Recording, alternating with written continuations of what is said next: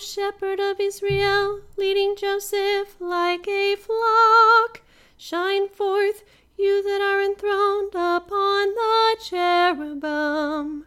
In the presence of Ephraim, Benjamin, and Manasseh, stir up your strength and come to help us.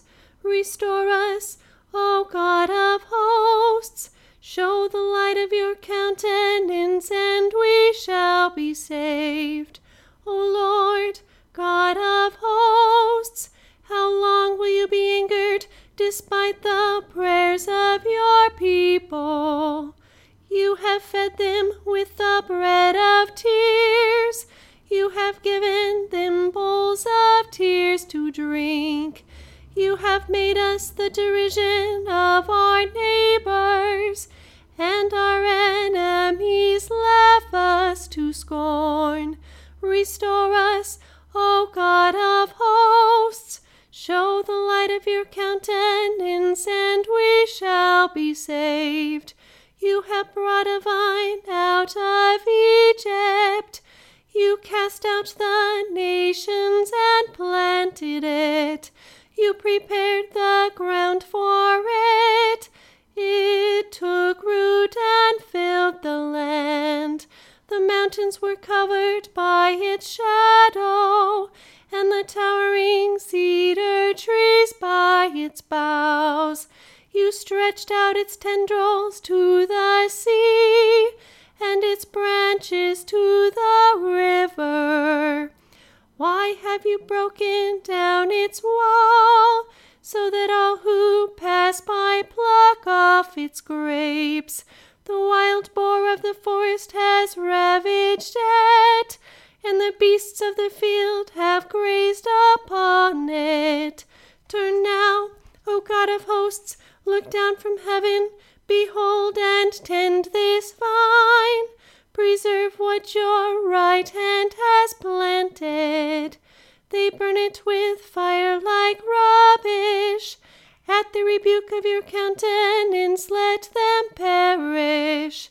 Let your hand be upon the men of your right hand. The Son of Man you have made so strong for yourself. And so we will never turn away from you. Give us life that we may call upon your name. Restore us, O Lord God of hosts. Show the light of your countenance, and we shall be saved. Glory to the Father, and to the Son, and to the Holy Spirit, as it was in the beginning, is now, and will be forever. Amen. In the name of the Father, and of the Son, and of the Holy Spirit. Amen. Once again, our psalm returns us to the source of life, to the good and gracious God of all. The refrain of this psalm is a reminder in this present darkness that the restoration of our wholeness requires something from outside ourselves. Show the light of your countenance, and we shall be whole. In our experience of the sorrow and uncertainty of this life, the response of faith isn't to pretend that nothing is wrong, nor is it to go silent and assume nothing can be done. Rather, faith calls out with the psalmist, "Turn again, O God of hosts. Look down from heaven. Behold and visit this vine, and the place of the vineyard that your right hand has planted, and the branch that you made so strong for yourself." This acknowledgement is not an excuse to forsake scientific knowledge or medical best practices, but it is a recognition that our deepest need can only be found in seeking God, in God turning himself toward us in love. This is the basis of St. Paul's words to St. Timothy.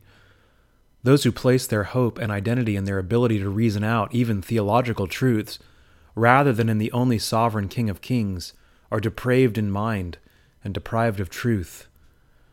This lust for power, intellectual or otherwise, is mirrored in the greed of the rich. It is through the craving for money, St. Paul says, that many have wandered away from the faith and pierced themselves. How much of our energy have we spent seeking wealth, comfort, and security? And what have we to show for this search? As we prepare to enter the mysteries of Holy Week, now is the time for us to assess where we have placed our heart's true desires. Who holds our hope? We brought nothing into this world, and we can take nothing out of it. Do our lives make sense of that reality? Godliness with contentment is a great gain, says St. Paul. If we have food and clothing, we are content.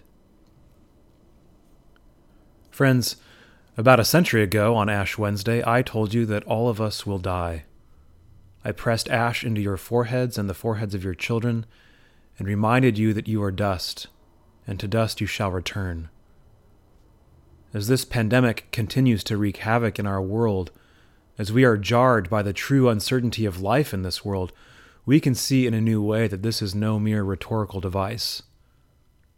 Stop setting your hopes on the uncertainty of materialism and wealth. Be rich in good works and generosity, storing up for yourselves a foundation of treasure in the next life, so that you may take hold of that which is truly life, Jesus Christ himself. Seek first the kingdom of God and his righteousness. Pursue righteousness, godliness, faith, love, steadfastness, gentleness. Fight the good fight of the faith. Take hold of the eternal life to which you were called. To him who is the blessed and only sovereign, the King of kings and Lord of lords, who alone has immortality, who dwells in unapproachable light, whom no one has ever seen or can see, to him be honor and eternal dominion. Amen.